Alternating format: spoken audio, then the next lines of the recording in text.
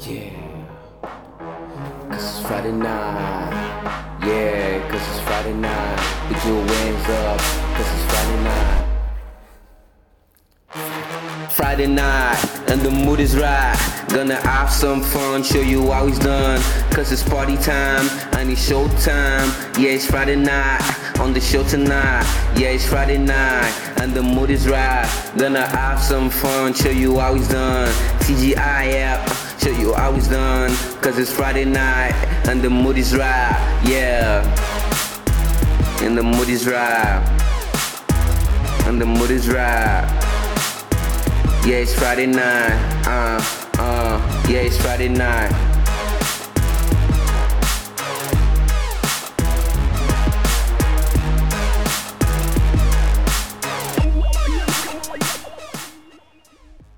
All right, welcome to week number 112 of the Two Guys Into Fridays podcast. My name is Steven. That over there is Travis.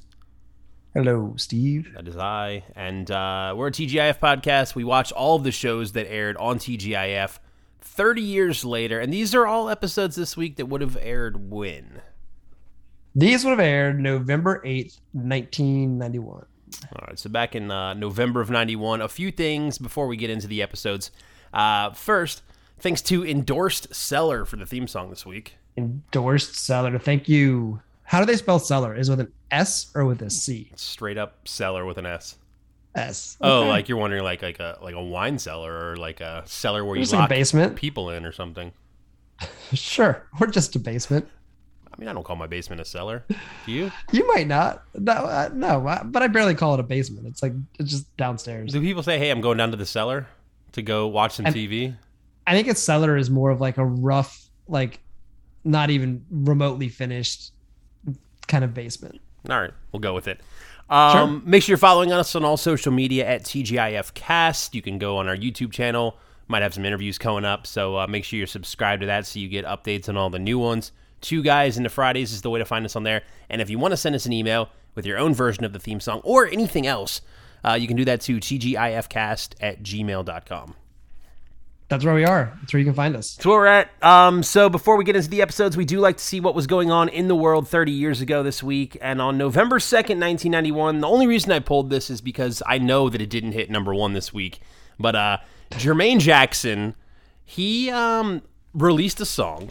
And it was a Michael Jackson diss was the whole idea behind this. Oh, see, okay, because you sent it to me and said, listen to this before we do the show. And I listened to it and I was like, is this about me? Or what are you trying to say? So the name of this, look, I'll play it first. So here's the clip. Okay.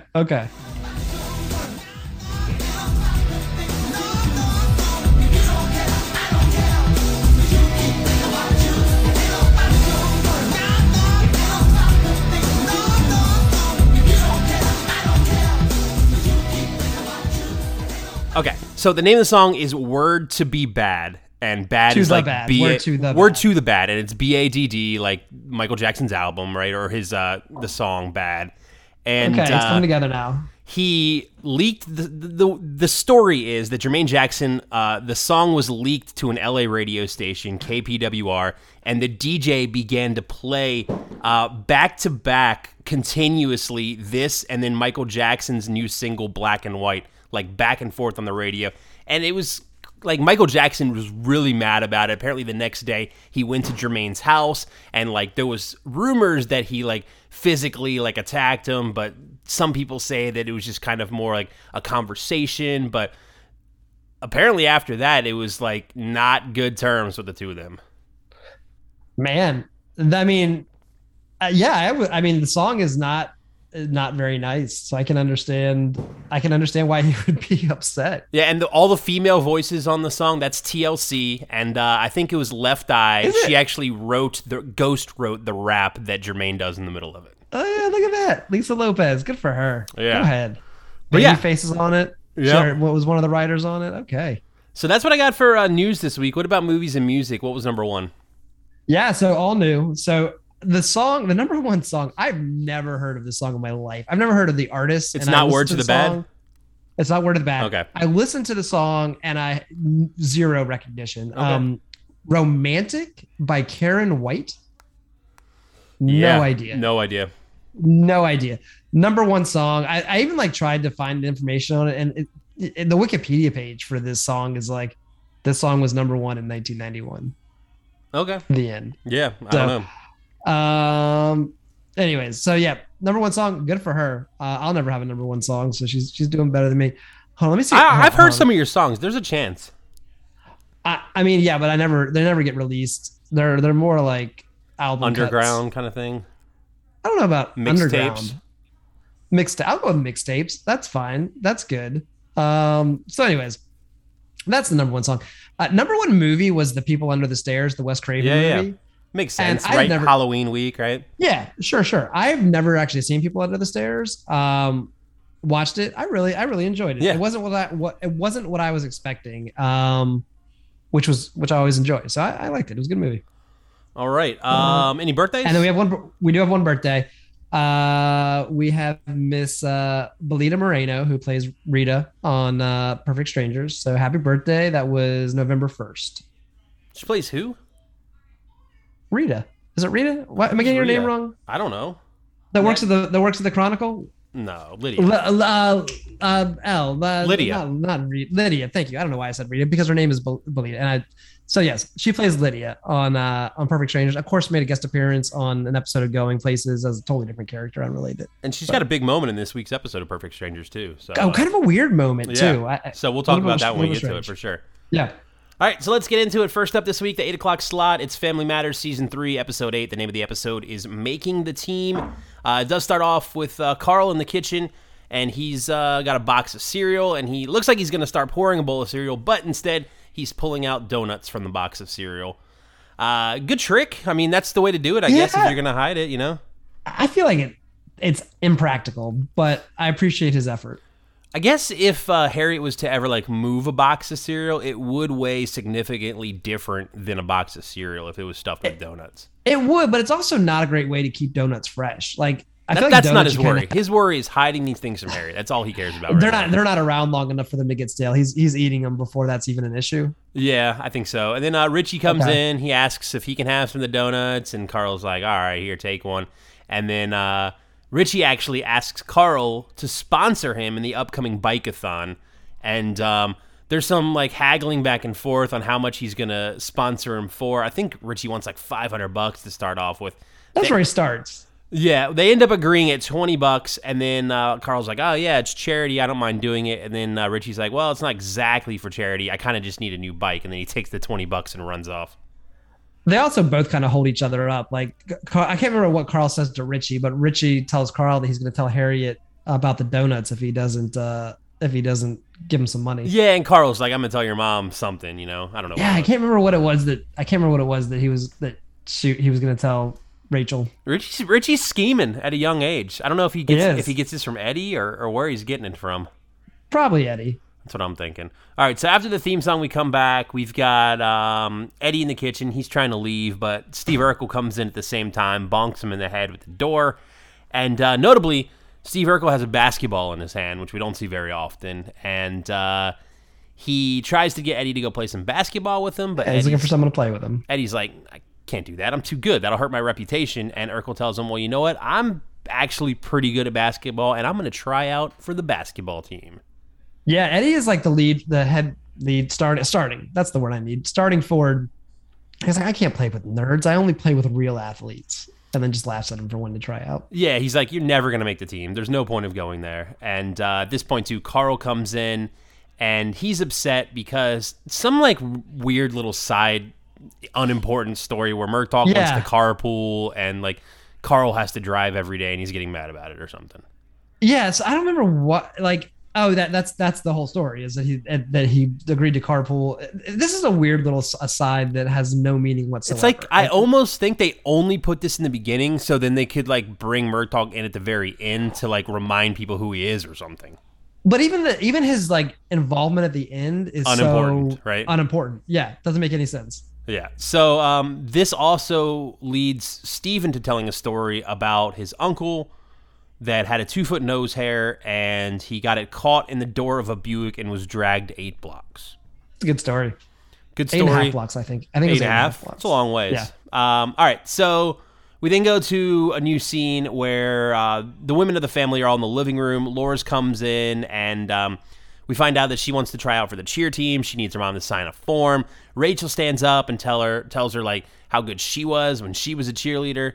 And can I just say something real quick? Yeah. I'm getting sick of Rachel. Like I feel like is she ruining the family dynamic and like undercutting the parents too much? No, she's just so one-dimensional. Like her only role for the last like episodes that I can remember are just her being like, I was a great actress. I was a great cheerleader. I was like, it's just, she's just so flat. Like I feel like everyone else has like these deep, rich personalities. And for her, it's just, it's not even a one-trick pony. It's just like the same. How do you feel about her as an owner of Rachel's Place? If that was like her only real role, would you feel better about it?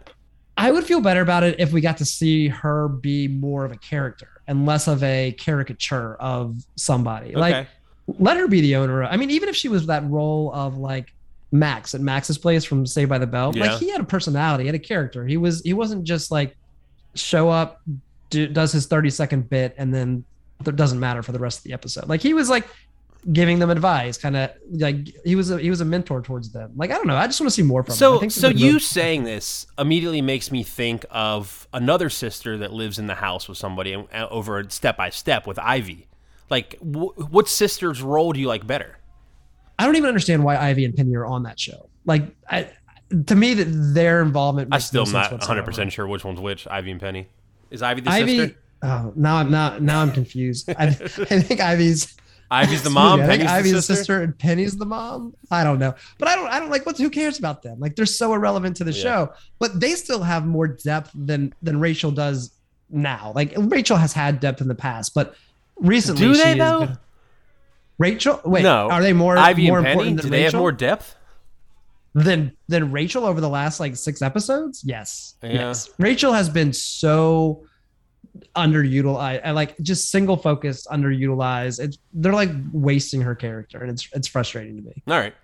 Well, back to the story. Some other stuff gets said, and we find out Laura announces, well, guess what, Mom? I already made the team. I just need you to sign this form so I can be on it. And then everyone cheers because Laura is now a freshman cheerleader, which does not happen very often, if ever. Right. And Harriet was worried about her trying out and I think being rejected and having to go through that. So Harriet is thrilled when she finds out that Laura's already on the squad. Yep. So we go from one tryout to the other. Now we're at the basketball tryouts. Eddie starts by leading some exercises for the team. Everyone's kind of involved, I guess. And then the coach goes over, or Urkel goes over to the coach, something like that. And they talk a little bit. I guess he's wondering, like, why is this guy trying out for the team, that kind of thing. They do some drills, and then Urkel's getting left out, kind of like a little montage thing. Like, no one's totally going around him, yeah. Yeah, no one's passing the ball. No one's doing anything with him. And then they go to shoot from some free throws. And I was thinking, all right, this is where they're going to show off Urkel's skills. He's going to just, like, drain, like, 20 free throws in a row now that he's finally got the ball. But no, the coach grabs the ball from his hands, says that the tryouts are done, and says that he's going to announce the team later or something like that. Well, yeah, but I mean, Urkel was also not being very cooperative as far as like shooting the ball. So, what do you mean?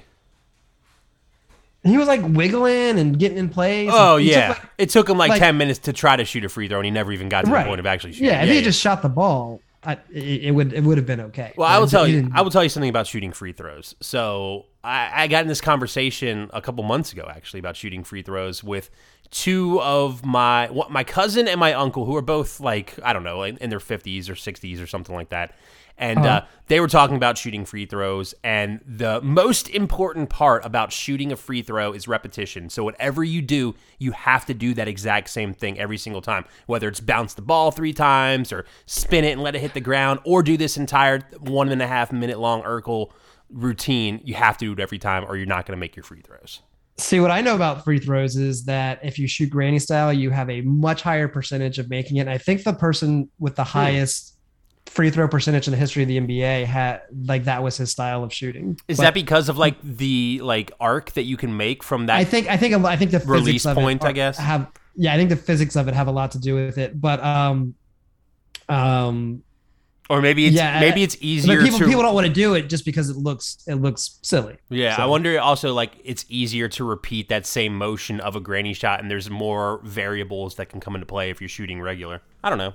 Possibly. All right. And my comment about all time highest percentage, totally not true.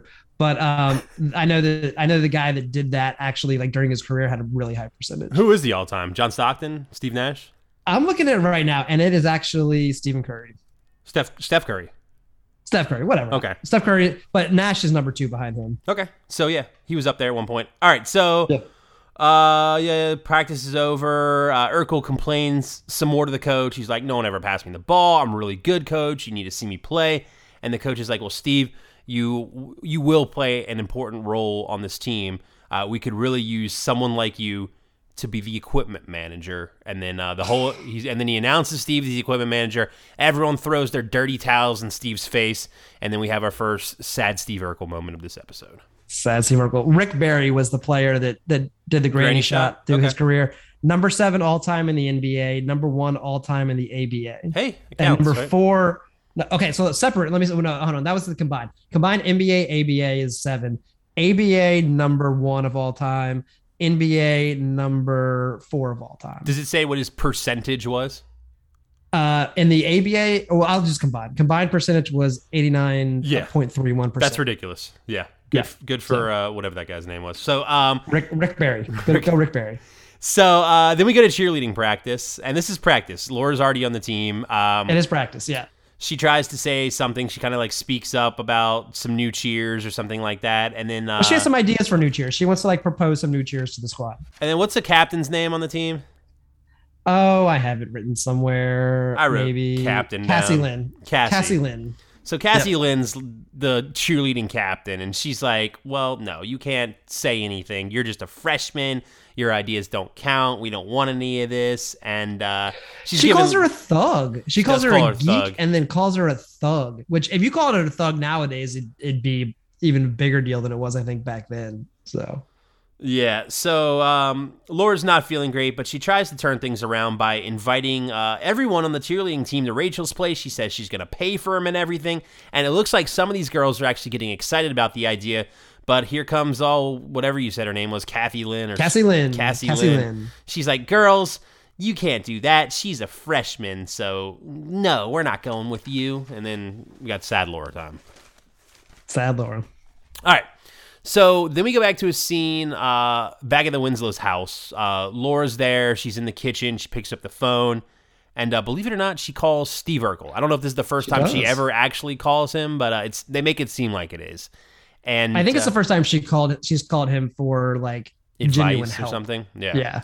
So yeah, we know she needs some advice. She's like, I tell you to come over. And like before she even gets to finish like talking, he's already at the house. He's got like an apron on or something like that. Gloves. Well, he's at home. He's been washing the basketball team's jersey. Yeah, because they've got a game coming up. They need him perfectly clean, and that's Steve Urkel's job now. And she sits him down. She tells him about what's going on with the cheerleading team and how upset she is. And like he knows that she's only talking to him because she knows that he gets picked on, and now she's getting picked on.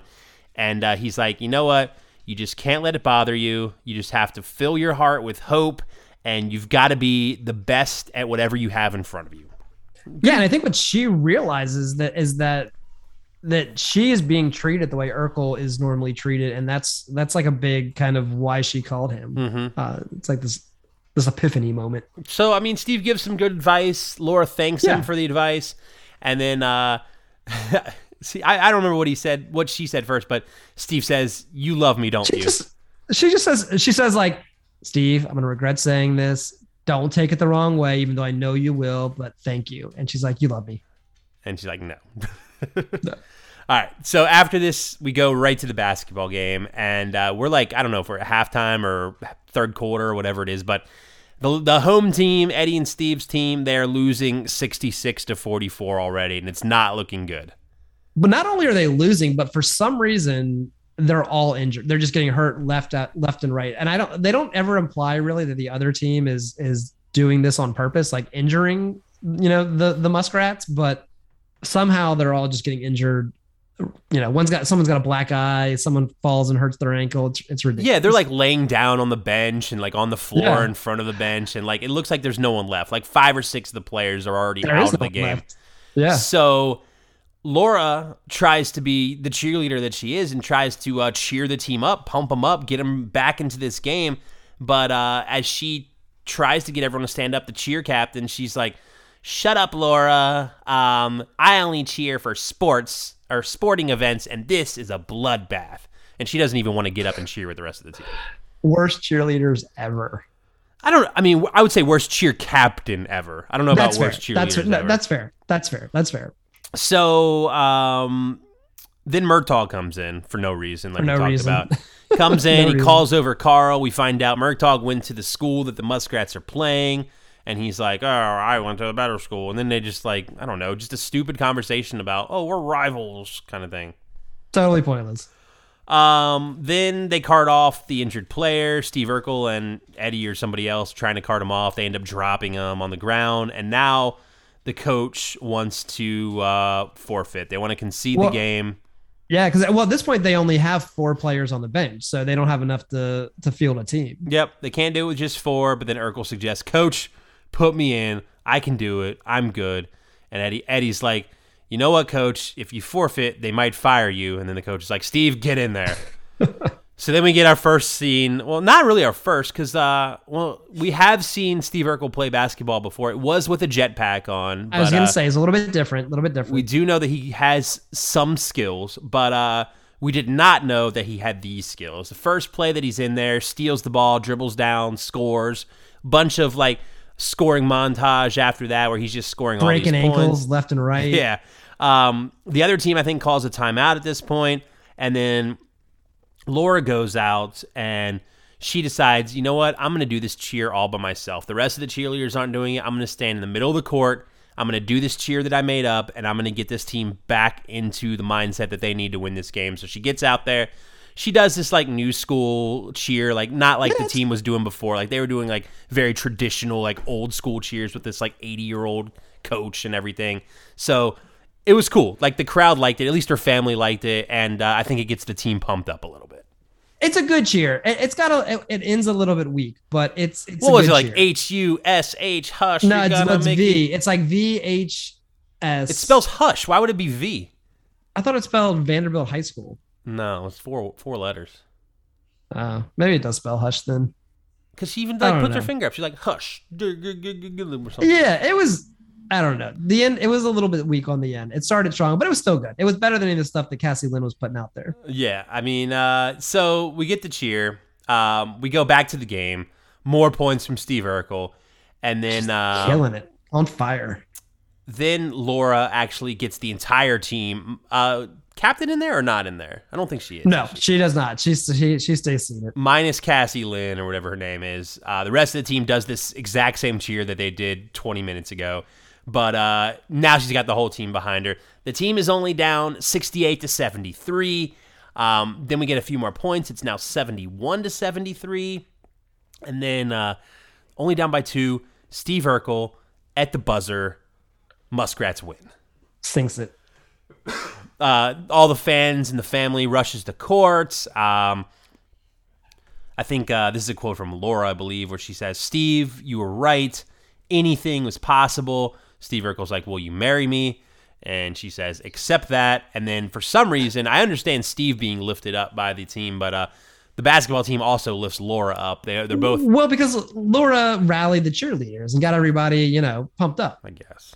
It makes sense. It makes sense. So yeah, Laura and Steve are on top of the crowd. Everyone's celebrating. That's the end of the episode. So a couple other things about this episode that we haven't talked about. Okay. So I don't know if you remember season 1, there was the episode where Carl tried to get Eddie to play basketball and he was like, not interested at all. Now he's the lead forward or starting forward for the basketball team. So a little bit of change there from Eddie. It's all that hard work that Carl put in, I guess. Yeah, I guess. Yeah, all that conditioning. There was something else I wanted to bring up here, and I'm totally going to forget what it is now. Oh, Urkel. That's what I want to say. Jaleel White, Urkel. So the one thing about this episode that I think is really important to talk about is that Jaleel White is obviously the person that is doing all the basketball playing in this. There's no like stunt person or like they didn't bring in better basketball person. And a lot of times, if you see videos from Jaleel, or not videos, but pictures of Jaleel White, like behind the scenes from TGIF back in the day, a lot of times there's like him playing basketball or him like on a half basketball court or something. So it's clear that he is probably pretty good at basketball. I bet he could beat Eddie. You mean like in real life? Yeah. The only thing that I would say maybe not is because I bet you Eddie would throw his size around a whole lot against. You ever heard of Spud Webb? I have. Jaleel White's good. I don't think he's Spud Webb, and I also think that I don't think Eddie's LeBron James either, though. Oh, I'm not saying that at all. I don't know. It'd be an interesting matchup. I'd watch it. If we ever interview them, we're gonna have to ask if they played 1-on-1 and who usually won the games. They had to. I know that. Yeah. I don't want to say I know, but I'm pretty confident that Jaleel White played in a bunch of those like celebrity basketball games back in the day that used to be on TV. So when we see Eddie at 90s Con, that's the one question I'm going to ask him. If he ever got schooled by Jaleel White. Did you guys ever play 1-on-1? Who usually won the games? Didn't somebody? No, I'm thinking of 2 questions, I guess.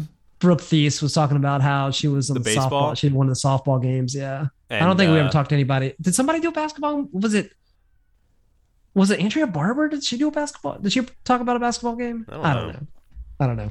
Anyways, that's all I got. Fred Savage was there. I know he was at the baseball game. Yeah. I know. I remember that. All right, so let's get into the 8:30 slot. We've got Step by Step. This is season 1, episode 8. The name of the episode is Just for Kicks. It starts off, we've got Carol in the kitchen. She's like singing and arranging some flowers. Dana comes down and she's trying to ask her mom about going to a concert tomorrow. She wants to see her favorite musician, and she doesn't really want to tell her mom where this place is or anything about it. But I think Carol does say she can go ahead and go. I disagree. I don't think she knows. I think she does. Oh, you don't think she knows about this place at this point? No. I don't think so at all. I think she does tell her mom, like, I want to go see Arlo Prine with Bernice at Jake's place. I think that her maybe only hesitation, it's a little bit late. And so she's not sure if Carol's going to let her stay out late to see it. But I think the location and the name of the guy she wants to see is not a big deal. I don't think she has any idea what she's getting herself into. I mean, I guess she wasn't like checking the Google reviews on Jake's place back then to see like what kind of place it was. Well, right. And Carol's like, yeah, sure, that's fine. Just be home by what did she say, 10 or 11, and Dana's like 11:30, and Carol's like, that's fine. So obviously Carol is not like opposed to this. I think it was just more of a don't stay out too late situation at this point. All right, so then we get our theme song. We come back. Oh, and I did notice that other kid in the intro, finally, of the theme song. Did you? Like, I paid attention. When you look for it. Yeah. I think my whole life I was just thinking it was like Brendan's friend that just went to the amusement park with them, you know? I will tell you this. In my whole life, I never once paid attention until it was brought to my attention that was the case. I couldn't have told you who was in that scene if you would ask me. I would have been like, well, yeah, sure, the family. I don't know. All right, so after the theme, we come back to Cody, and he's trying to get Dana to listen to some of his music, and she's like, I don't want to hear this. The only way I'm ever going to listen to your music is if you write me a song about toxic waste, social injustice, or the greenhouse effect, and then I'll listen to your music. And Cody says that's too much work. Oh, does he? I thought he's like, all right, I'll go write it, and goes away. Well, Frank, in fairness, Frank is the one that says that sounds like a lot of work, and Cody's like, yeah. So Carol gets home at this point, and Cody's got the best laugh. Yeah, He's got the best laugh. I think Dana and Cody are out of the room at this point, but Carol gets home, talks to Frank, and asks him if he's ever heard of this place that she's going to go to, Jake's place, and he's like, "Oh, it's a bar, and they don't have the best reputation of being the nicest bar. Some mean guys go into that place." Yeah, it basically says there's fights there all the time, and that there's no way that Dana should go to that bar. Yeah, and now Carol's worried. She doesn't want him to go, or her to go, and she wants Frank to go with her to kind of break the news to Dana that she shouldn't go. But Frank's like, I can't do that. Dana already doesn't like me. I don't want to be the one that kind of stepped in and made it so she can't go. And is like, you need to kind of go do that on your own, Carol. Yeah, but before she can, Dana comes downstairs, and she's super excited to go, and Carol can't bring herself to do it. Yep. So we go to the kitchen after this. I think all the kids are in there at this point. They're all kind of talking about what they're doing over the weekend. And Dana at this point mentions she's excited because she's going to go see this Arlo Prine, not a real artist, right? No, it's a mix of Arlo Guthrie and John Prine. Oh, is that what they were going for? Okay.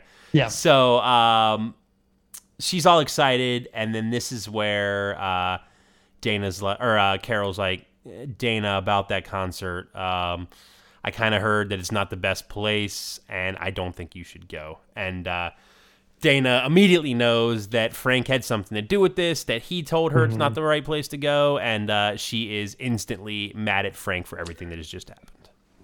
Frank can't win. Poor guy.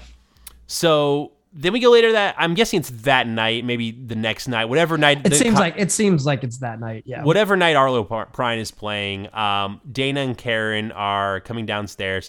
Does it look like Karen's going to this as well, or just like... So it seems like that. I mean, it turns out that she obviously was never planning to, but it does, for some reason, I don't know why they involved Karen in this, but it seems like that's what's going to happen. Yeah, so they're going outside to sneak Dana out, and as they're about to go out the back kitchen door, they are stopped by JT and Al, who know that she's trying to sneak out, and they end up making Dana give them each $5 to not say anything. And Karen's mad because Karen didn't get any money. So then we go a little later. It's that night still. Cody's in the kitchen cleaning an engine on the ground. JT comes in. Cody asks JT if he's seen Dana, and JT tells him that, she actually snuck out and went to Jake's place to go see this band. And he's like, oh no, that place is like the worst. And he runs out to go save Dana from Jake's place so she's not murdered. He does have to come back in and get the motor, though, so that he can... Like, whoa, I forgot this. I need this to get my car going. Horrible Cody impression. I love Cody. He's great. All right, so now we go to Jake's place. We're there now. Dana and Bernice, that's her name, right? Bernice? Bernice. Yeah, Bernice. They're there checking out this place. It's a bunch of, I'm assuming bikers. They've all got leather jackets biker dive on. Bar. Yeah, it's a biker dive bar. Everyone's smoking. Everything's dirty. There's stuff everywhere. Dana asks for a table, and the bartender / owner guy kind of wipes off all the trash off the table right onto the floor. And she's like, you have anything in the non-smoking section? And then he blows his smoke straight up in the air. He's like, well, this dude? She's like, yeah. So yeah, they're at this place that is not what they expected, is what it seems like. Not at all. This is the worst place that they could possibly be. And Bernice can immediately see that she should not be there. Yeah, and Bernice is trying to get out of there. She's like, I'm getting out of here. Yeah. Dana's like, no, you've got to stay with me. And then one of the bikers takes a glass bottle and throws it against the wall. And then Bernice, before Dana's even able to say anything, runs out the door, leaving Dana there all alone. I used to have this concept for a bar / kind of, I guess, rage room that had a wall that you could throw your bottles against once you're done drinking. And then it would just fall into a trash pit. So, behind, not behind the bar, but behind something. So no. Like to the left, you just turn left, you chuck your bottle, you break it against the wall and it falls into a trash pit. But it seems pretty dangerous nonetheless. Is that why you didn't open it? Because it just seemed a little too dangerous? That's the only reason why. Everything else was in place. It was just the insurance was ridiculous. Okay. So we go back to the house. Karen's going out now, and Frank says that he's going to go upstairs to talk to Dana about everything. And Dana tries her hardest to cover and not let Frank go upstairs, but she is really bad at it. And they know. You said Karen, right? Karen tries her hardest. I don't know what I said, but I did mean Karen. She's trying real hard, but she can't do it. They immediately know that Dana's not up there, and Karen tells them, I don't know if she tells them directly, but they know she's at Jake's place, and they rush out the door to also go save her, because we might as well have everyone from the family go to Jake's place now. I mean, the thing is, they don't know that Cody went. They're just going because they don't think anybody else is going to rescue her. So now we're back at Jake's place again. We meet this one biker named Psycho, and he's trying to hit on Dana, trying to get her to stay. She's trying to leave. She wants to get out of there. But Psycho's actually physically holding her back now from leaving. And this is where Cody comes in to save the day. Yeah. Psycho won't let her leave at all. So from here, we get Cody stepping in. And then Psycho and him start pushing each other. And eventually Psycho like whistles and calls all of his buddy biker gangs over. And yeah, it's like, what, 6 or 7 people, right? Yeah, something like that. They all circle Cody and Dana in the middle, and then Cody, one by one, is able to fight off each and every biker, pretty much using their skills. Like, he copies whatever they're doing. Most of them know pretty substantial level of karate or taekwondo, and Cody is mastering all these skills, beats them all up one at a time, and then after they're all down, they somehow all magically get back up and grab Cody, holding him down. This was a really good scene. This was a really good fight scene. Yeah. And Sasha Mitchell? Baron Sasha Mitchell? Cohen? No, not that one. The other Sasha. He can kick, man. He's got some moves, which was fun to see. Yeah. So they push down Dana, or I think Psycho does at this point. And then when it looks like the two of them are going to be murdered and probably like hung up on a wall or something, Frank shows up. And then we have the dynamic duo of Frank and Cody beating them all up once again, eventually throwing Psycho on the bar and doing one of those old Western style like slides across the bar, and eventually defeating all of the biker dudes. And throughout this whole fight too, both parts of it, Cody alone and then Cody with Frank, there are like, he's throwing people out of windows. I don't know if you mentioned that. Like, he's like breaking tables. I mean, and obviously, I mean, the window, when you as soon as Dana and Bernice walk in, you're like, someone's going through that window, because there's a giant window for no reason on the side of the wall.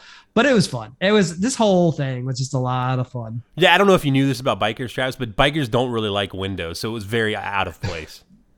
I mean, generally bars don't have windows that big that cater to that kind of clientele. So we think now that Cody and Frank have taken out all the bad guys, but one final guy comes up from behind Frank, but luckily Carol is there to save the day, throws him across the bar, and we then find out from Dana that was not a biker dude, that was Arlo Prine, who she had come to see in concert. I mean, Carol was just trying to do her best. So that's the end of the bar scene. We go back home. Dana's there thanking Cody. Carol tells Dana that she's a self-centered pig-headed brat, and she's grounded for 6 years. 6 years. That's a long time to ground anybody. It's a long time. Carol goes upstairs. Dana and Frank talk. Frank's like, I can probably talk it down to 4 years. She apologizes to Frank. They have a little heart-to-heart conversation, and she's like, you know what, Frank, you throw a pretty mean punch. Doesn't it hurt a little bit? And he's like, oh, not if you know how to throw it. They say goodnight. She goes upstairs, and then he takes his fist and dunks it in a tub of ice cream to help with the bruising. That's the end of the episode. It is. I think it's important to kind of to highlight what they say to each other here, because Dana basically tells Frank, she's like, look, I'm sorry. I'm not used to having a stepfather. And Frank says, I understand, I'm not used to being a stepfather. So basically, we both got some learning to do. Good episode. I liked it. It was a lot of fun. It was a really good episode. So then we go into not a very fun episode. This is Perfect Strangers Citizenship Part 1, Season 7, Episode 8. Yeah, I don't even know where to start. So I'm surprised. First of all, I'm surprised that you're just beginning of this. I had no problems with this episode whatsoever. Yeah, we'll see what happens. Okay. So it starts off, Larry is dragging in this large like trunk from outside, like a big wooden box. Crate, yeah. We find out that Balky's downtown finishing up his citizenship test. And we also find out that Larry has a surprise for Balky. His mom is here. We think that she's in the box, but it turns out she's outside, like looking at the mailbox or something. Well, specifically, Larry has invited and brought Balky's mom to America to see Balky become a citizen. Yeah. So she's not just there, but Larry has arranged for her to come himself. Yeah, exactly. So she comes in. I didn't even realize it first, but it's Balky just dressed up in women's Bronson Pinchot. Like an oversized, like, I don't know, like a fat suit and like a women's outfit and a dress and wig and stuff like that. This episode was nominated for an Emmy for really? Outstanding Achievement in Makeup for a series. It ended up losing to Star Trek The Next Generation, which was probably pretty hard to beat in the makeup category for a few years. But it was nominated for an Emmy for the makeup. I'll be honest, I did not immediately catch that it was Balky. So I knew it going into it because I had seen that it was nominated for an Emmy. Yeah. So I could make that assumption pretty quickly.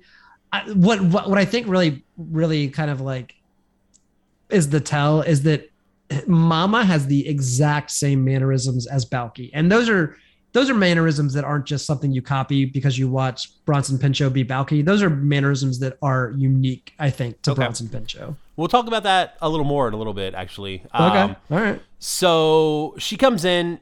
I think she's speaking gibberish, but apparently Miposian now sounds like that. Like, I feel like it sounds completely different than we've known it to sound for the last 8 seasons. No, it's just an older woman speaking Miposian. It sounds just like I would expect someone to speak Miposian at that age. All right. Well, that was my biggest gripe. Was I felt she was. That was your biggest gripe. She was. That's why you. She was that's, annoying. That's why you hate this episode. She was annoying. She sounded like She's stupid. I feel like they changed Miposian for this episode. Oh no, Steve! Come on. Also, another gripe. Marianne something's off with her this episode, and it's not like the character. Like, her acting seems completely different for some reason. Like, she's overacting. I don't know if she has longer lines or what, but she just sounds different than she normally does. I don't know. I didn't pick up on it. It was specifically this intro with the mom coming in and stuff. Like, I don't know. Something just seemed off with her. I don't know. I didn't pick up on it. All right. So they're like, everyone's talking. Well, kind of, I guess. Like, Jennifer and Marianne are talking to Larry. And they're like, does she speak any English? And she's like, yeah. He's like, yeah, well, the TV stuff that she's learned. And then she, like, says a bunch of lines that she knows from, like, famous TV shows, like American TV shows. I don't remember which ones they were. I don't know. Like I Love Lucy and yeah. Dragnet or Car 54, Where Are You, or something like that. I think the other important thing here is that Larry has taken the time to learn a very small amount of Miposian so that he can talk to her. He has a Miposian dictionary, and so he has been trying to communicate with her as much as possible in her native language. So we hear a car horn. The girls say, oh, it's Balki, he's home. And then they want Mama to hide in the closet. But I guess there's miscommunication here. And she thinks the closet's her bedroom. And then they tell her to go in there. And eventually she's in the closet with the door shut. And then Balki comes inside. Immediately he is singing Yankee Doodle Dandy because we find out that he has passed his citizenship test. And all he has to do now is be sworn in, and he will be an American citizen. This is another one of those things that I feel like they could have spent a lot more time on because it's a pretty monumental event for somebody who's, they haven't really discussed it in the last 8 seasons. I mean, so I feel like they spent some time here. They gave it a 2-part episode. They gave Mama a 2-part episode. I'm talking about him like earning his citizenship because I'm sure that would be a fun thing. I mean, we know he's been going to class, but I don't know. It just feels like there could have been more there. So, Balki's all excited that he's going to become a citizen. So he wants to call his mom. He picks up the phone. They're trying to tell him that she's there, but he picks up the phone and Mama's just like talking to him through the closet door while he's on the phone. And he thinks that she's picked up the phone before it even rang, like because she knows that he's calling. And they kind of have a conversation through the closet door with him thinking that he's talking to her on the phone, if that makes sense. You spend way more time on that than like more important stuff. Yep. So Larry goes over, opens the door, reveals that Mama's in there. They hug. They put the TV in the closet 'cause she thinks it's her bedroom, and then we kind of go to the next scene. Yep. Commercial next scene. Note, obviously the technology wasn't great back then, but I mean, the scenes where you can see the face of Mama and Balki are pretty bad. You think so? See, I didn't think they were that bad at all. I thought they were pretty good. Also, I don't know if you knew this, but any scene where you see the back of one of the characters and the front of the other character, like they're having a conversation with each other, the back of whoever it is played by Bronson's brother, Justin. Is that true? Yeah, so it is true. So like if you're seeing the back of Mama and you're not seeing her face, but you're seeing the face of Balki, then it's Justin in costume. And if you're seeing the opposite, then it's Justin just standing there as Balki. And later in the season, I think it's either this season or next season, we're going to have an episode with Balki and a Balki lookalike. And the Balki lookalike is also played by Justin. I wonder if Justin was his just like stand-in generally. And they're like, well, we got him on set. Let's use him. But I I didn't know that. That's good. That's good trivia. I didn't see that. So apparently, they bring him in to actually like act when he plays his brother. Much on a later episode. So, all right. So we're now to the next day. We're at the Chronicle. Mama arrives with Marianne, Jennifer, and like 15 shopping bags. Like apparently all the girls have gone out. And they're taking it around town. We find out that she wanted to get a bunch of souvenirs. And in Mypos, they have this slogan, I guess, that if you can lift it, it's yours. And she has brought a bunch of gifts for Larry, including, I think there was a no parking sign, and then a meter. Parking meter. She took the meter off. Yeah. So he's like, "Did you buy anything?" And then she pulls out this like blue sequins dress that she purchased, and it's very. I think he calls her like a sex symbol or something. She's like, I hate her talking. Like I really can't stand it. It's not that bad. It's totally fine. So the girls say they have to go, so they go off, Jennifer and Marianne, and then this is where we talked about in the beginning of the episode. We get this awkward moment with Sam and Lydia. Yeah, out of nowhere for no reason. So Sam and Lydia come out from one of their offices in the back, and Sam is tucking in his shirt. They're giggling. Lydia is saying, I didn't know you were that ticklish. And then they end up going off somewhere, and she's like, I'll take you to lunch, but let's not let anyone know that we're together or something like that. Yeah, basically, like, we got to pretend like we're not there dating. And it's just this relationship has sprung up seemingly out of nowhere for no reason, and I'm sure there'll be no payoff ever for it. So. I mean, they might have been, like, sexing in the back room, like, every episode, and we just never knew it until now. I mean, yeah, seemingly out of nowhere. Yeah. This shows up, so... So Balki comes in at this point, and he's excited. He wants to give his mom a tour of the building. And then they send her up in the elevator for some reason? No.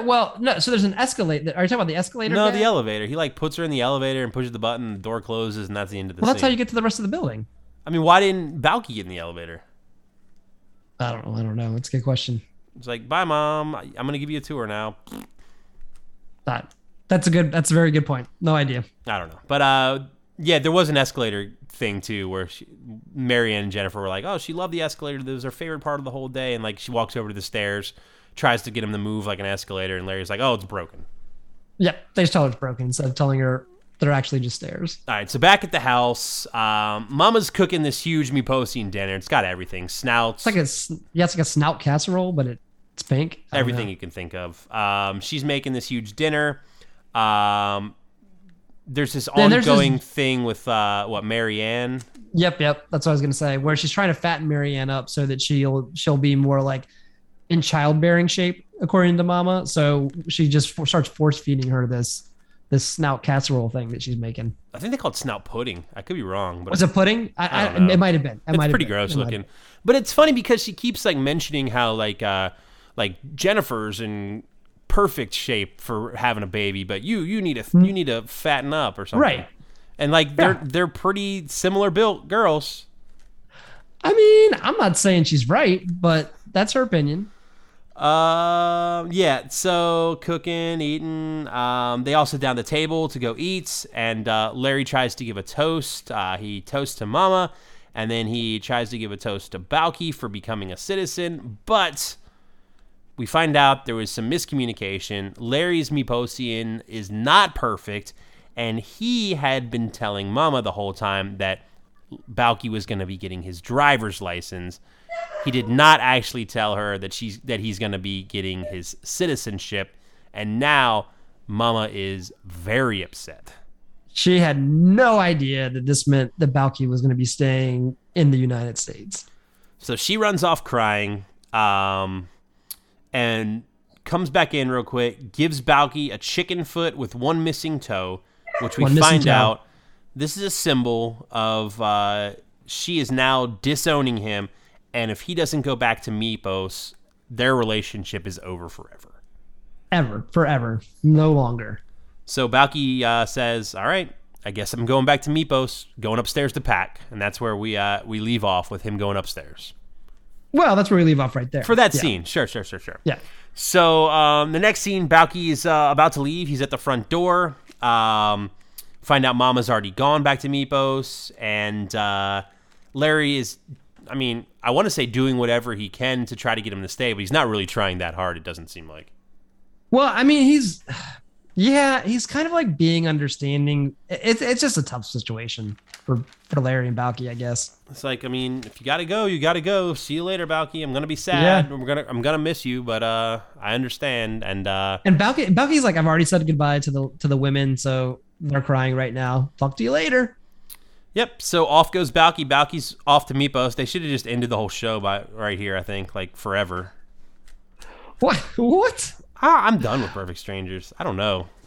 I feel like it's a lot better this season than it was last season. Yeah, I used to like the show better. more. Last season was not. I was not a fan of. I've been enjoying this season. So we get one final scene. It says 4 days later on the screen, so it's probably 4 days later.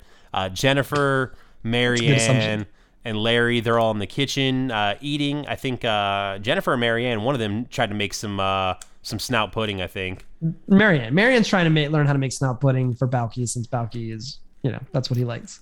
We find out from Marianne that Balky had called earlier today. He sends his love to everyone.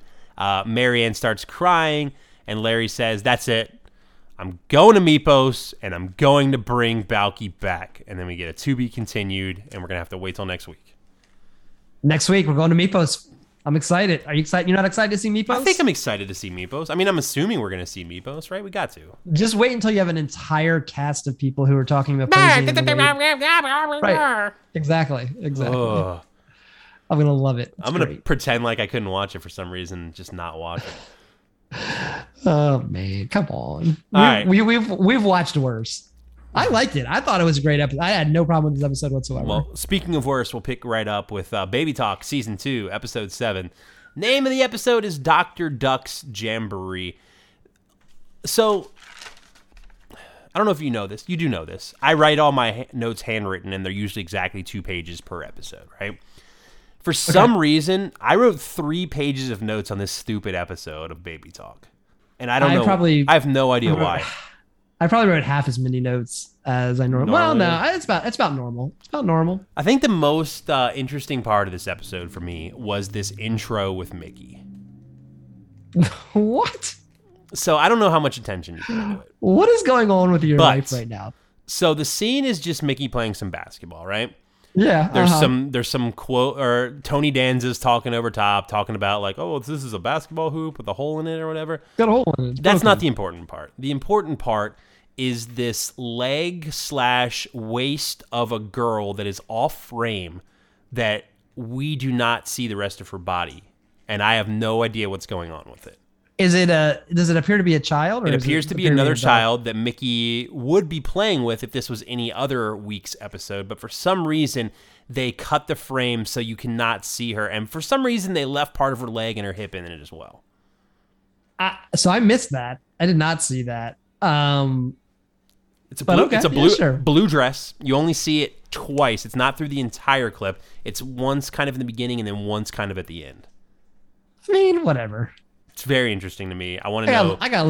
Why did this baby suck? For the show. Why did they cut her out of the scene? What hideous growth does she have on her forehead that they didn't want her in there? Like, what is going on? I think she was probably just being difficult. They're like, we don't have time for this. Just film shooting it, and we'll move on. Yeah, we'll come back to it at the very end of the episode because we know they like to throw it back in at the end. But we go to the theme song. Mm-hmm. We come back. I think we get our first vision of where exactly she's living because there's a sign outside that says Columbia Heights. Yep, I caught that and I was like, well, now we have some. If we could go back in time a week ago, I could have found that apartment. Yep, next time. So Maggie and James are playing Nintendo, which is kind of cool.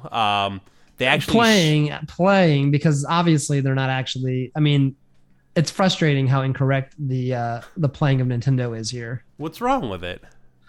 Well, they're calling things the wrong things and talking about the wrong level. So she talks about going down the pipe and so where they're at when they cut back after she allegedly went down the pipe in Super Mario Brothers. She gets killed by the very first Goomba that comes out. She's not even to the first pipe yet.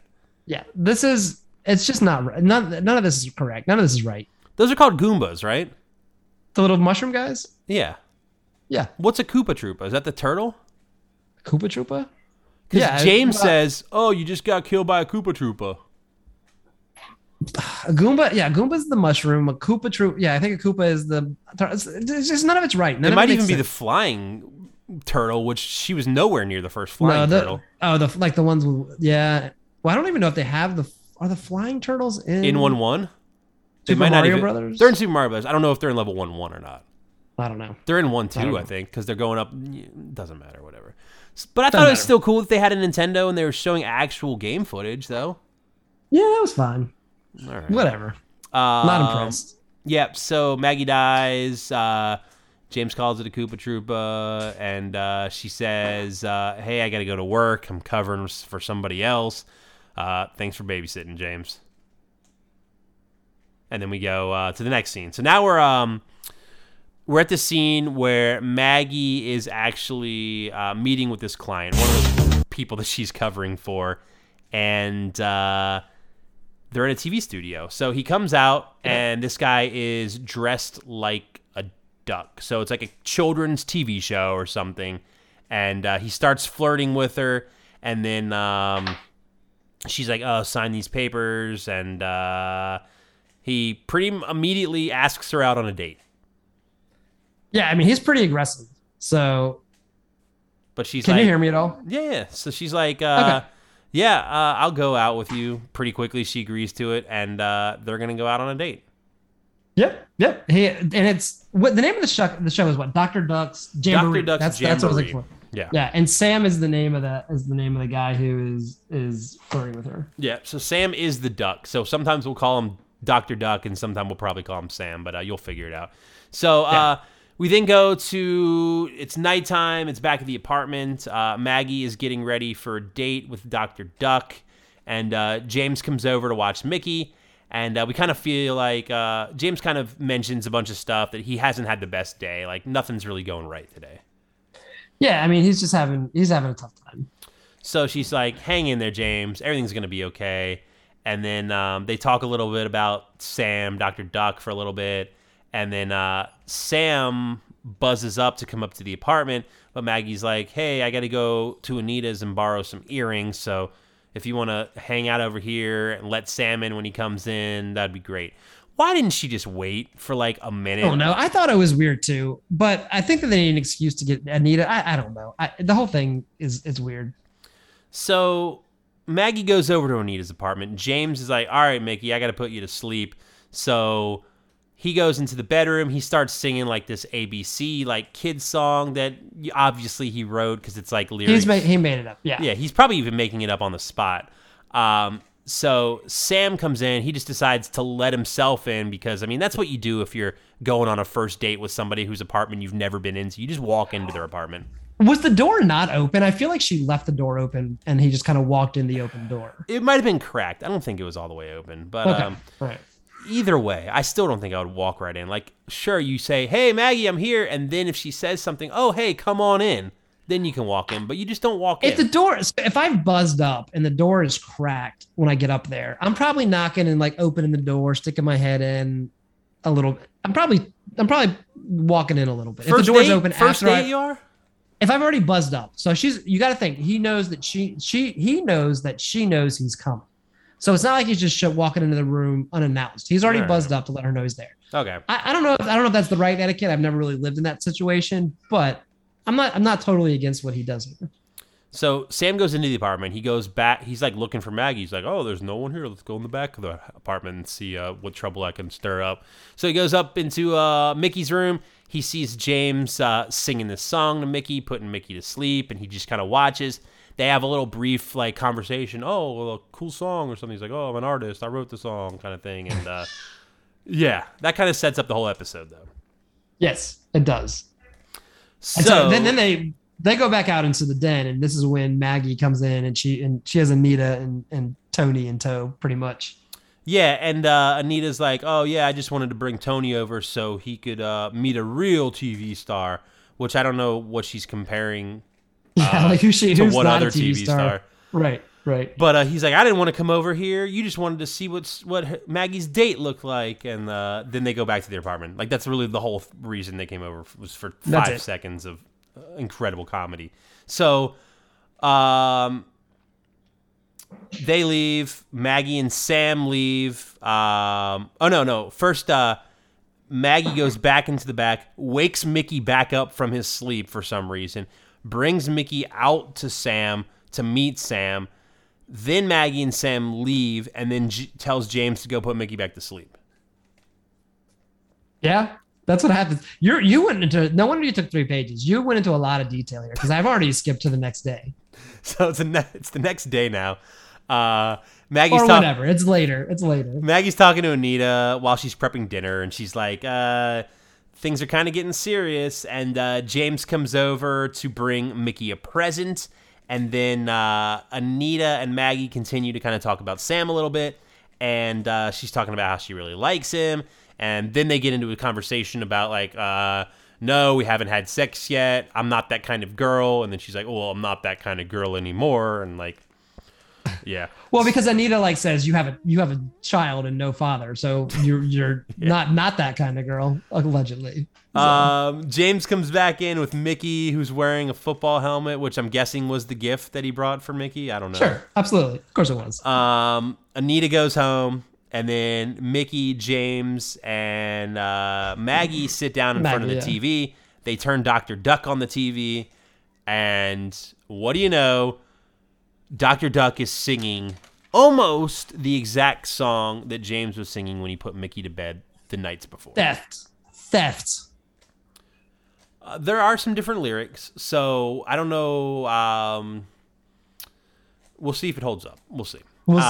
So James quickly realizes that it's the song that he stole, and James says that he wants to sue this guy. And then Maggie's like, well, what happened? And then James is all mad. And then she's actually kind of defending Dr. Duck. She is defending him. She doesn't believe James at all, yeah. And then James is like, well, I'm mad. I'm leaving. So he gets out of the apartment. Yep. So we then go, I think later that night, because they're doing the dinner that she was prepping for. Right, exactly. Sam's over.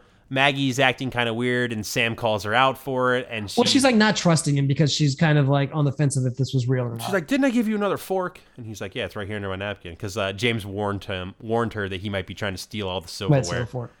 So then she tells Sam about this whole thing with James and this song, and she's like, "Well, what happened?" And he's like, "Oh no, I didn't steal that from him. That's a song we've been doing for a long time. What probably happened was James had heard it on the show, forgot he had heard it, and now he just thinks that it was something that he created." Building the lies. And then he asks her, well, if I did steal it, would you be mad? And she's like, yeah, I would be mad. And he's like, well, I wouldn't do anything to make you mad and jeopardize this relationship. So he's like, you know what? I didn't even write that song. My staff wrote that song, and it's a non-issue. Cut to James and his attorney watching wrestling. So yeah, James and his. I mean, it looks like he's like his That's 2 weeks in a row we've gotten wrestling on a TGIF show. Yeah, I'm all for it. So James's attorney friend / law student is watching wrestling. James isn't really watching it, which upsets me a little bit. He should get into it a little more. But the lawyer attorney friend guy is all into it. His name's Warren. Warren's like, oh man, the ref, you got to get in there. I'm paying more attention to what's going on in the wrestling show. I know. Come on, let's talk about the show. So he tells him, you know what, James, you don't have a case. There's no witnesses. You got nothing. There's no copyright. There's no case. And he's like, well, I want there to be a case. And then there's a knock. It's Maggie and Mickey. They come over to see James, and Maggie tells James what Sam told her. And James is like, Sam's a thief. Sam's a liar. And then Maggie leaves James's apartment angry about everything that's going on. Do you think she just left her date with Sam to come down and be like, James, you're wrong? And then like it's like back up with Sam right now? Yeah, maybe. I can't read what that says. So then we go to the TV studio, We're going to right? the set. Yeah. Uh-huh. Back on set, Maggie is showing up. She's there to talk to Sam. She talks to the director, and asks him like, "Hey, you know that song that he's singing right now? Did the staff write that song?" And he's like, "No. Sam brought that song in just a few days ago." And then Maggie knows, all right, something's up. What's up? James is telling the truth. This Sam guy is a dirty liar. Dirty liar. So he finishes the scene. He comes off set, tells Sam that they need to talk. They go in his office, and Sam starts by saying, "Maggie, check out this new award that I won." This is a good line right here. And she says, "What is it? The Milli Vanilli Integrity Trophy?" Oh, total burn. She tells Sam, "I know you stole it from James. You need to make it right." She yells at him, and then she starts pushing him into the wall. Eventually, beats him up. Yeah, pushes him into all of his trophies. And then they have a cool shot where she's leaving the office, and you see it from the outside, and there's just yellow feathers just flying everywhere. And he like walks out with like feathers flying off of him. Yeah, so he comes out, and he's like, "You know what, Maggie? There's no reason to get upset." And also probably telling someone what happened, so we can work it out. And then they both go back into his office. So after that, we're back at the apartment. In the apartment. James is at Maggie's. He's there checking on the dishwasher, but he's like, "There's nothing wrong with this dishwasher." But he's acting very professional too. His like demeanor is very like, "I'm here to do my job. I don't want to be friendly with you." Yeah, that's important. So he goes to leave because there's nothing wrong with it. And she tells James, "Hey, James, there's something I want you to see." So they sit in front of the TV. She turns on Mr. Duck, and Mr. Duck is on... Doctor. He got his doctorate degree. Call him a doctor. Quack University, is that where it was? Sure. So Dr. Duck on TV in front of this live audience credits James for writing this song. And tells him, I think he even says like, he's like, talented local artist, James, whatever your last name is, wrote this song. And then Maggie hands James a check from Dr. Duck. For $100. Was it $100? Before taxes.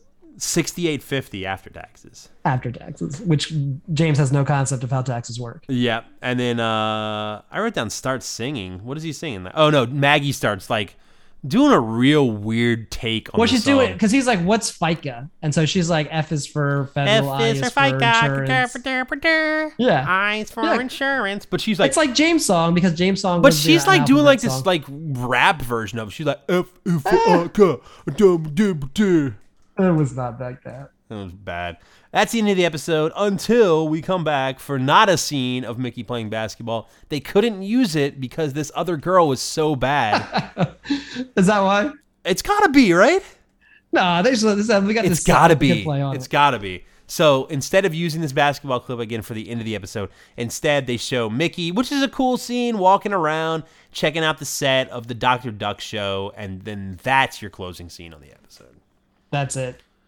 I'm in this conspiracy. I don't know how we'll ever find out. When we get Mickey on the show, we'll ask him about it, I guess. Mickey doesn't remember any. Neither of the two twins that played Mickey remembers a thing about being on this show. We'll never know. All right, let's rank them. It's one of the mysteries of TGIF. I mean, I'll go first. I'm gonna do. You're putting Baby Talk at 4. I'm gonna tell you. Baby Talk at 4, and I'm gonna do. And out the top 3, I liked all 3. I know you didn't, but I liked all 3. I'm gonna put Perfect Strangers at 3, Family Matters at 2, and Step by Step at number 1. The only reason I put Family Matters ahead of Perfect Strangers is because I liked watching Jaleel White ball. Yeah, I actually the same order as you. So okay, but you had your 3 and 4. My 1 and 2 are 1 and 2. My 1 and 2 are very separated from my 3 and 4. Right. Cool. So what about next week? What do we got going on? Yeah, what do we have going Full on week next week? still? Are we still there? I don't know. Let's see. Full week. Okay. So Family Matters Season 3, Episode 9, Step by Step, Season 1, Episode 9, Perfect Strangers, Season 7, Episode 8, Baby Talk, Season 2, Episode 8. Yeah, and don't forget that's the second part of that Perfect Strangers episode, so we will be part 2. in Mypos next week. Hopefully. Follow us on all social media at TGIFcast. Make sure you're emailing us those new theme songs, tgifcast@gmail.com. And thank you once again to Endorsed Seller for the theme song this week. Yeah, think about that name change, Endorsed Seller. Yeah, you would think we like bought the song or something with someone like using that as their name. Yeah, whatever. What else? Anything going on? Got everything? I don't think so. I don't think there's anything else going on TGIF wise. So I think we're going to see a lot of stuff coming up around the holidays to really kind of talk about. Did we? Right now. There were more 90s Con announcements since we were on last week. Yeah, that's right. The basically the rest of the cast of Boy Meets World except for Ben Savage and Mr. Feeney. So Mr. Angela, he is still alive. He is. Right? Yes. Yeah. Angela, Eric, Topanga, and Sean have all been announced. We're not going to get Maitland Ward on it, are we? I mean, she would probably do it if they paid her. Probably don't. I mean, she'll do anything if you pay her. But I don't know. Maybe we might get her. Maybe Minkus. Maybe cool. maybe Ben Savage will do it. I don't think Ben Savage is going to do it. I would. The sister. I would love if Mr. Feeney did it though.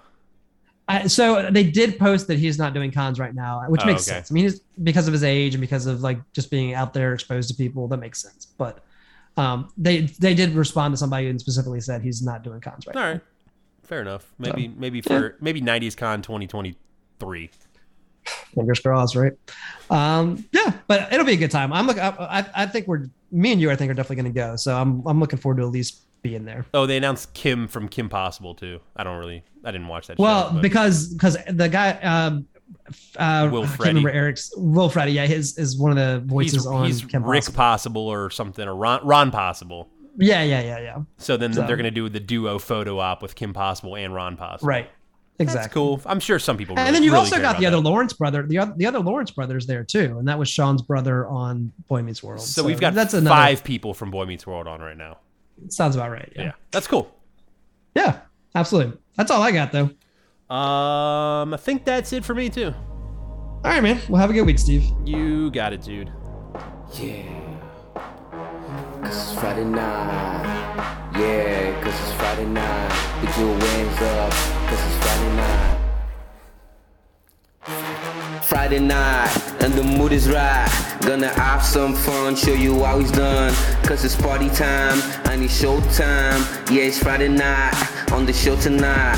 Yeah, it's Friday night, and the mood is right. Gonna have some fun, show you how it's done. TGIF, show you how it's done. 'Cause it's Friday night, and the mood is right. Yeah, and the mood is right. And the mood is right. Yeah, it's Friday night. Yeah, it's Friday night.